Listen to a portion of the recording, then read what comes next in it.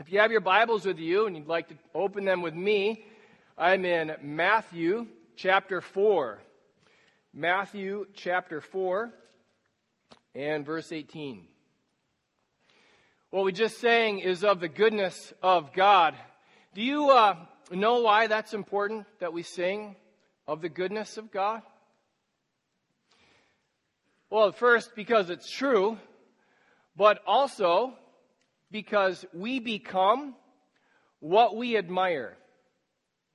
We become what we admire. So this is just kind of a general principle that is not always as true as I wish it was. So I'm really, really, really bad at fixing things or assembling things or anything to do with tools that aren't electronic, like on my laptop. And so I have this general rule that if I can get it wrong, I mean, if it's a 50-50 chance, like if you put it on this way or that way, if there's a 50-50 chance that I could get it wrong, there's a 100% chance that I will get it wrong. Like every time with everything, it seems like I always have to do it twice. And so you know what you do now when you want to fix something, you watch a YouTube video on how to do it. And I watch those and I'm like, oh, that doesn't look hard. Yeah. And then, I mean, you laugh because you know how it goes after that, right? It's frustrating. But I watch those YouTube videos, I admire them, and then I try to emulate them. It doesn't always go great, but I try. This is what makes us nervous, I think, this idea that we become what we admire. It's what makes us nervous about when our kids really follow the social media influencers. And we're not always sure that those influencers are influencing them in the right direction. This is what makes us pay attention to who our kids are friends with, because we become who we admire, so we want to pay attention to what they're going to become. This question of becoming is really profoundly important, whether you follow Jesus or not. Like wherever you are on that journey of whether or not you follow Jesus, what you're becoming, the kind of person you're on your way to developing into, man, what's more important than that? What's more important than what you're becoming? That's a really big deal. What do we got, Damon?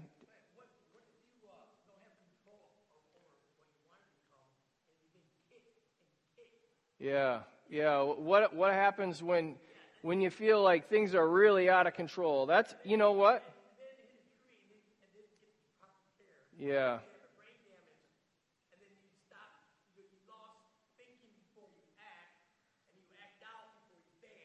Yeah. And all of a sudden you get to the spot where you're not all messed up on crazy drugs that they put you on. Yeah. Your life is all destroyed. And now you come to a point where you get vague, normal, somewhat, and then you got to try to fix all that crazy Damien that they made me and they had control over me. And it was a court order for me to be on this stuff, and they want to punish me for that stuff. Yeah. How do you fix that? Right. That you know, can I just like talk and then maybe we can address that, because, you know, we're gonna get to some spots later on in this passage that really talk about people who are really going through some really, really hard things. Amen. And Damien, I can see it, man. You're going through some really, really, really hard things that are really hard for us to understand, you know. So, yeah. So you just got to let me talk for a little bit, and then I'll listen to you afterwards, okay? Can we have a deal like that? All right. So what we're becoming is really, really, it really matters. Whether you follow Jesus or not, the kind of person you're becoming is a really important question. So the last 2 years there's been a lot of tension. Anybody like feel any of that? Like the last 2 years we've had some tension? Yeah. So have you become like what kind of person has these last 2 years shaped you into becoming? Like that, I just want you to think about these last 2 years. Like people who live through certain huge events in history. We'll talk about how those events in history shaped them as people. So the last 2 years has created a lot of tension. You're going to hear this word again in the sermon. Created a lot of tension. How has that tension shaped you into becoming like Jesus or not? And how have you been training to follow Jesus through this tension? And how has that changed you as a person? So in the last 2 years, how have you changed? Because this is a really important question, because whatever it means for Jesus to call us as his followers, as we sang about, that God himself would chase after us and call us, what it can't mean, and this is good news, what it can't mean is that Jesus is trying to keep us the same. It can't mean that. It has to mean that he is changing us for good. So here we are, as Jesus calls us. Matthew chapter 4, verse 18. And while walking by the Sea of Galilee, he saw two brothers, Simon, who was called Peter, and Andrew, his brother, casting a net into the sea, for they were fishermen. So they'd have these really big nets, and they'd throw them into the sea, and the nets would be weighted, so they would sink and trap some fish under them, and the fish would try to swim up to get out, and then they'd pull the nets in, and they would sometimes catch fish, even from the shore. Casting a net into the sea, for they were fishermen, and he said to them, "Follow me." So if you're looking for the essence of the Christian life, the command in the Christian life, this is it. Jesus calling us to follow him. Whatever that means, it can't mean stay just like you are. He is calling us to change for good. And he said to them, "Follow me." And then he tells them he's going to make them something. "And I will make you," remember what he says he's going to make them? Fishers of men. That's right. Fishers of men. Follow me. So, hey, question. Is being a fisher of men, is that like tangential to Jesus' call? Is that like a different side issue? Or is that essential to what it means to follow Jesus? It is utterly essential to what it means to follow Jesus. This is why the vision for our church is we make disciples who make disciples. That is essential to what it means to follow Jesus. And he said to them, "Follow me, and I will make you fishers of men." And immediately they left their nets and followed him. You'll see that come up a couple times as a theme. And going on from there, he saw two brothers, James the son of Zebedee and John his brother, in the boat with Zebedee their father. They're with their dad fishing. I told a story about that in Awana the other day. Anybody here that remember? I think Josh remembers that.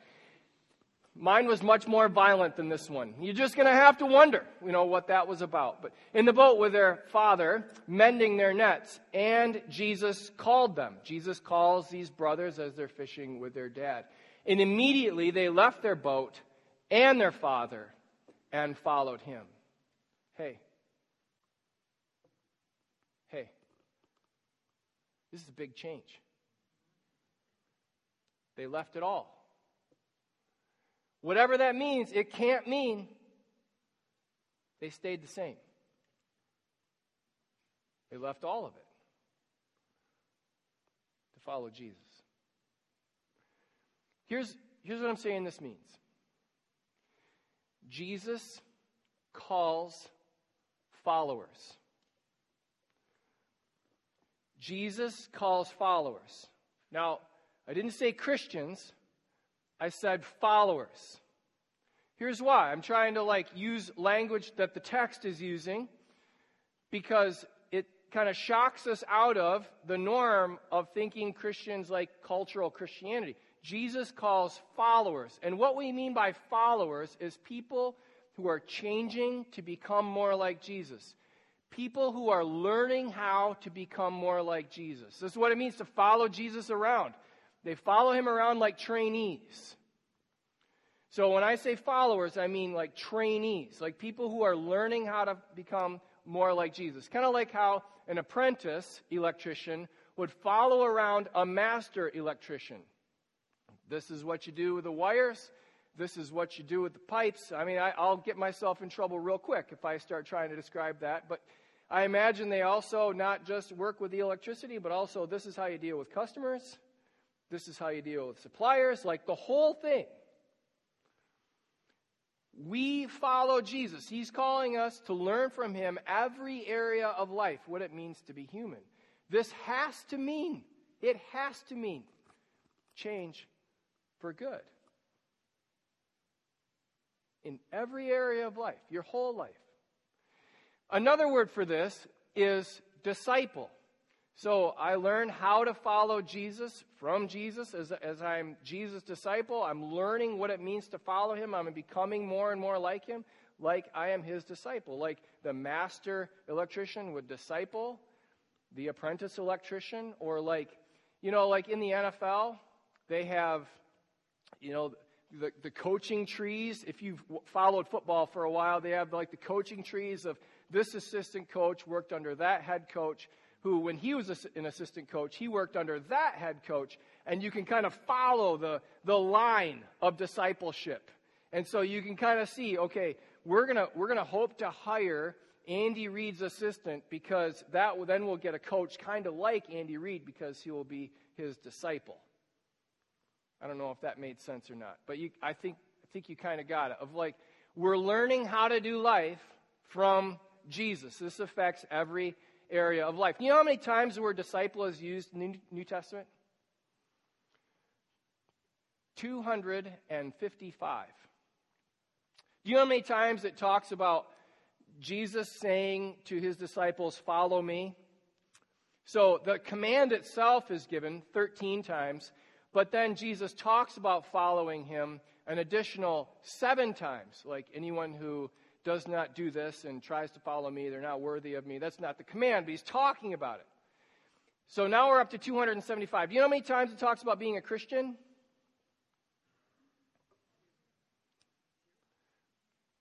I heard 0, I heard once. Taking different shots. It says 3 times. 3 times the word Christian is in the Bible. And you know what? Every time it's used of persecuted disciples.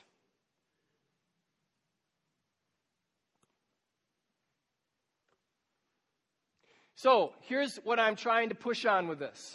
This is why we're spending so much time on Jesus calls us to positive change. Jesus calls us to change for good, and he's serious about it.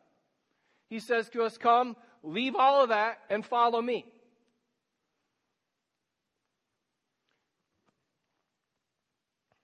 Here's why. Because if you're not a disciple, then you are not a Christian.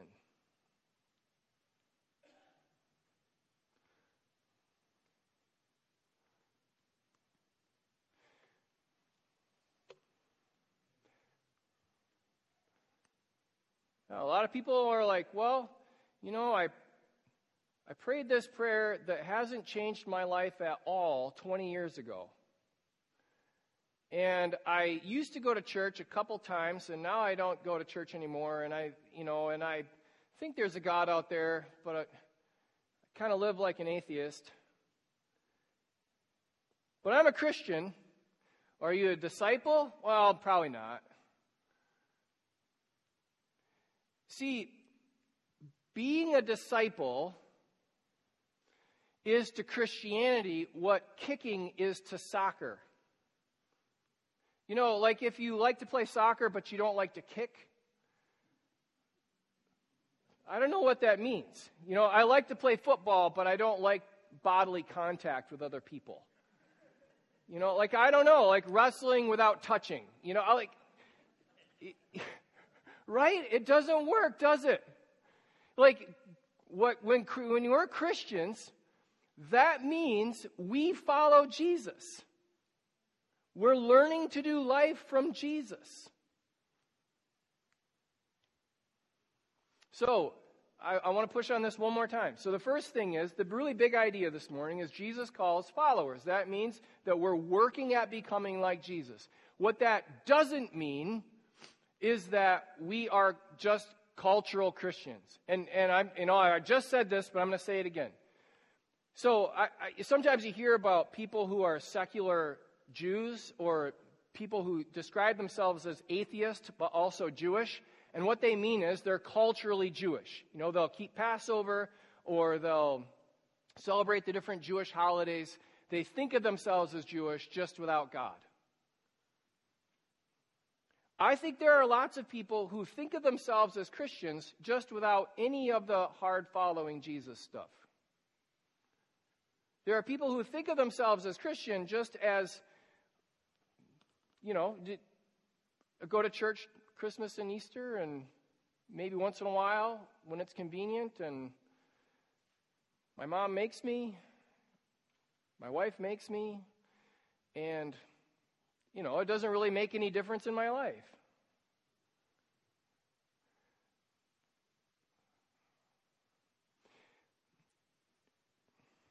So I have up here the golden triangle. This is one of the ways to know that you're a Christian is you're trying to follow Jesus. You're working at following Jesus. And so this is the golden triangle of change. This is how change happens in the Christian life. It's a diagram of it anyway. It's one way to think about it. And this was developed by Dallas Willard. If you Google Dallas Willard golden triangle, you'll come up with something far more sophisticated than this, but this is the basic idea. And so this is like I say, this is the golden triangle of change. And he says, the way we change is the power and work of the Holy Spirit. So let's get that clear first. The way we change is not, this time Nathan will try harder. The way we change is the power and work of the Holy Spirit. And he says, one of the key things the Holy Spirit uses in our life to change us is tension. This is what we started out talking about. How has tension changed you this year? You know, like we've all experienced a lot of tension in the last couple years. How has God redeemed that for good in your life? Or how have you received that from God's hand as a way to change? So the Holy Spirit uses tension in our lives, and the Holy Spirit also uses spiritual training or spiritual discipline. The Holy Spirit also uses that time that you set aside to study your Bible, to pray, to practice kindness, to slow down and serve people, to listen to your spouse when they correct you. The Holy Spirit uses this intentional, planned training, and the Holy Spirit also uses the tension that the Lord brings into our lives or allows to come into our lives.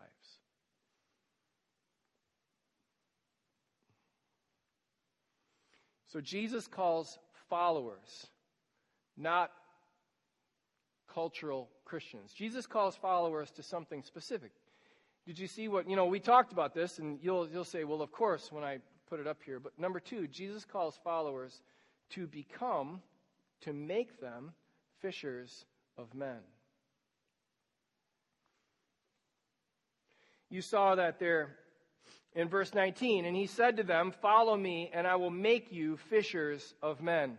Now, people will argue about what exactly fishers of men means, but there has to be a straight line from that first command, "I will make you fishers of men," to the end of the book where Jesus says, "Go and make disciples of all nations." There has to be a straight line between "I will make you fishers of men" and "go and make disciples," like go and tell other people.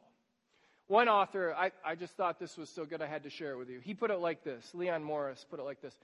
"It is no longer a question of taking fish from a lake, but of drawing men up out of the abyss of sin and death and catching them in the great net of God." Hey, what do you have going on that's more important than drawing men up out of the great abyss of sin and death?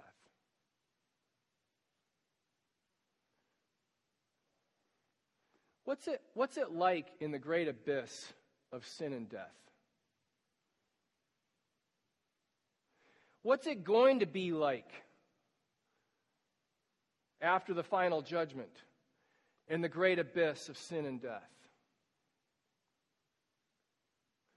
What do you have going on more important than that? This is why this is essential to our call. Catching them up in the great net of God. There's a video I want to play for you, and it'll be self-explanatory. You'll see how it fits into helping us become fishers of men as you watch it. This is Penn from Penn and Teller. It's a couple years old. That's why he looks different than if you see him on TV today.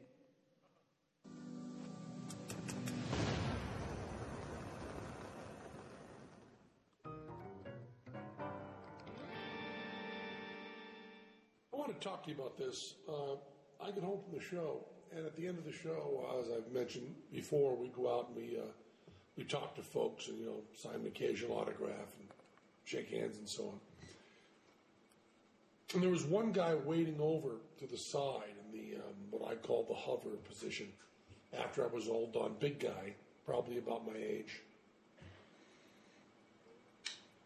Big guy.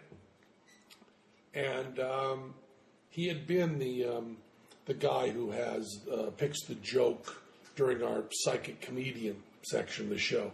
So he had the props from that in his hand because we give those away. He had the joke book and the envelope and the paper and stuff. If you haven't seen the live show, it's not worth explaining. But he had props from the show that we'd given him from the night before. He wasn't the guy that night. And he walked over to me and he said, I was here last night at the show, and I saw the show and I liked it. And he was very complimentary about my use of language and complimentary about, honesty and stuff. He said nice stuff. No reason to go into it. He said nice stuff. And then he said, I brought this for you. And he handed me a Gideon Pocket Edition. I thought it said from the New Testament, but I also thought it was Psalms from the New Testament, right? Or, Psalms from the just part of the New Testament. Little book about this big, this thick, He said, I wrote in the front of it, and I wanted you to have this. I'm kind of proselytizing. And then he said, I'm a businessman. I'm sane. I'm not crazy. And he looked me right in the eye and did all of this. And it was really wonderful. I believe he knew that I was an atheist.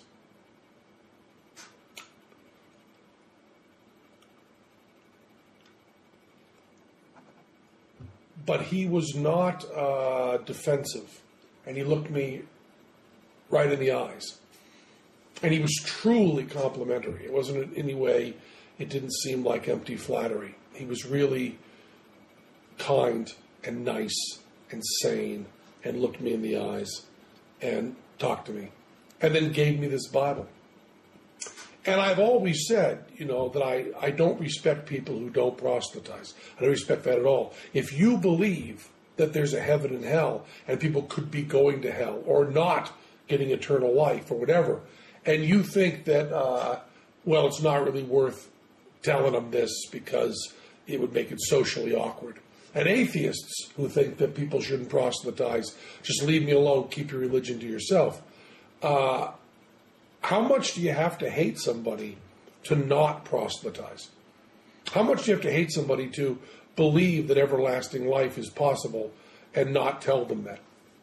I mean, if I believed, beyond a shadow of a doubt, that a truck was coming at you and you didn't believe it, that truck was bearing down on you, there's a certain point where I tackle you. And this is more important than that.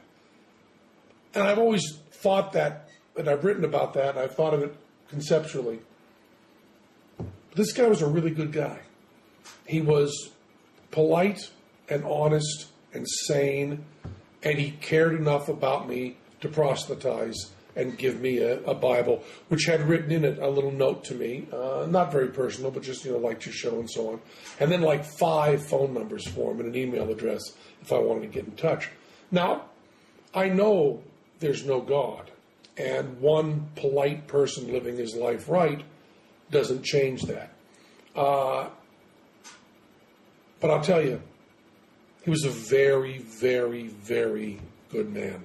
And that's really important. And with that kind of goodness, it's okay to have that deep of a disagreement. I still think that religion does a lot of bad stuff, but man, that was a good man who gave me that book. That's all I wanted to say.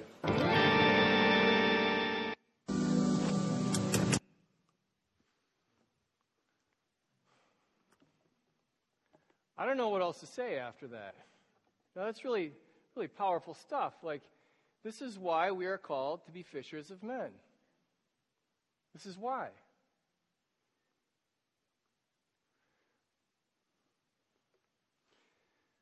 And I also think it's encouraging to know that you can make somebody, you can give them the best invitation to follow Jesus or learn about following Jesus.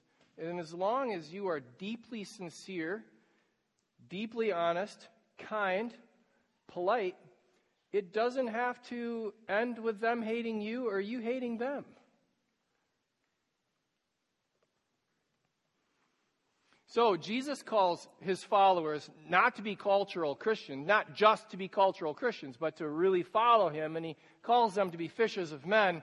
Let's finish it. And he went throughout all Galilee, teaching in their synagogues and proclaiming the gospel of the kingdom. So, 3 things: teaching, proclaiming, and now healing. In healing every disease and every affliction among the people. So his fame spread throughout all Syria, and they brought him all the sick and those afflicted with various diseases and pains, those oppressed by demons, those having seizures and paralytics, and he healed them. So doctors then, like doctors today, had people that they could heal and people that they could not heal. There was no one that Jesus could not heal. They brought him everybody, and Jesus healed them all. This is what Jesus is doing when he's healing here, is he's acting out some very, very good news. And that very, very good news is that he has finally come to deal with the curse. You know, God created a good heavens and a good earth.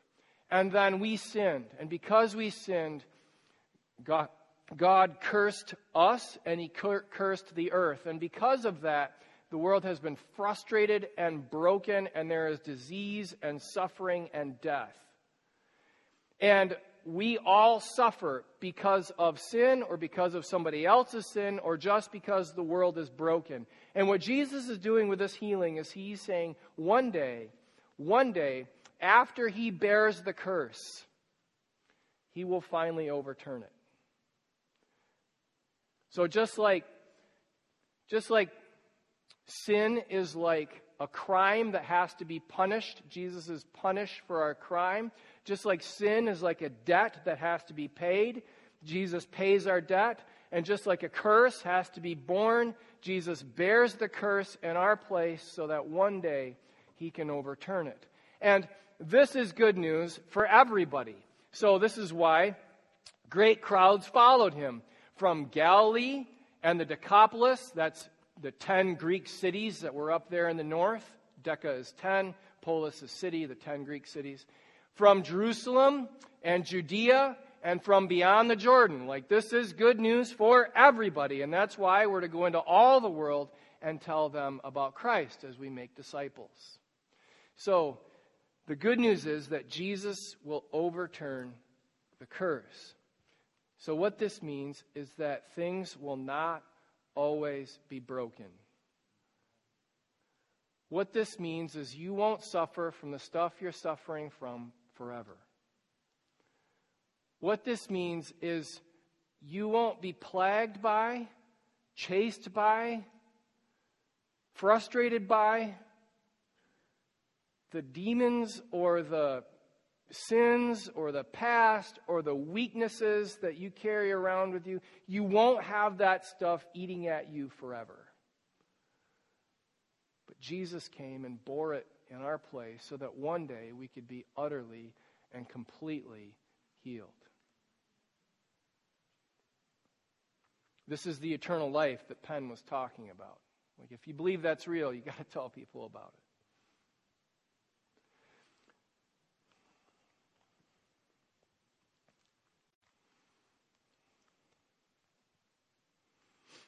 So 3 questions.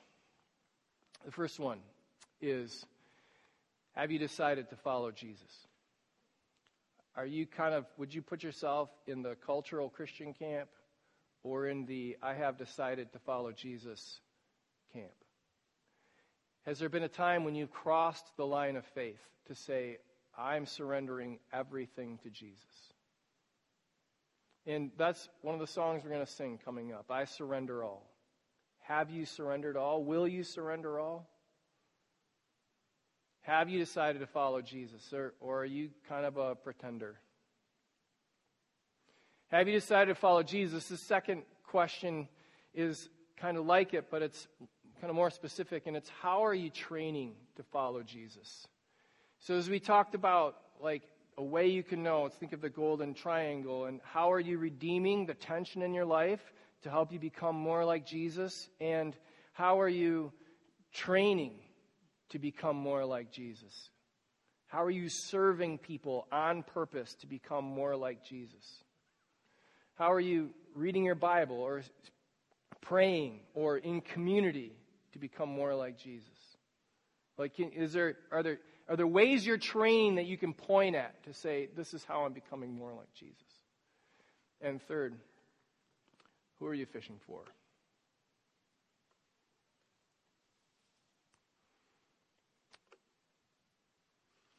We're about to sing, I Surrender All. And as we sing that, I'd love for you to surrender whatever you need to surrender to our Lord Christ. And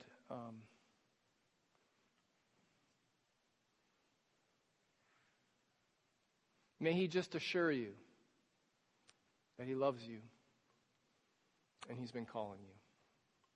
Dear Heavenly Father, Lord, I thank you that you love us and that you call us to follow you. Lord, pull us towards yourself.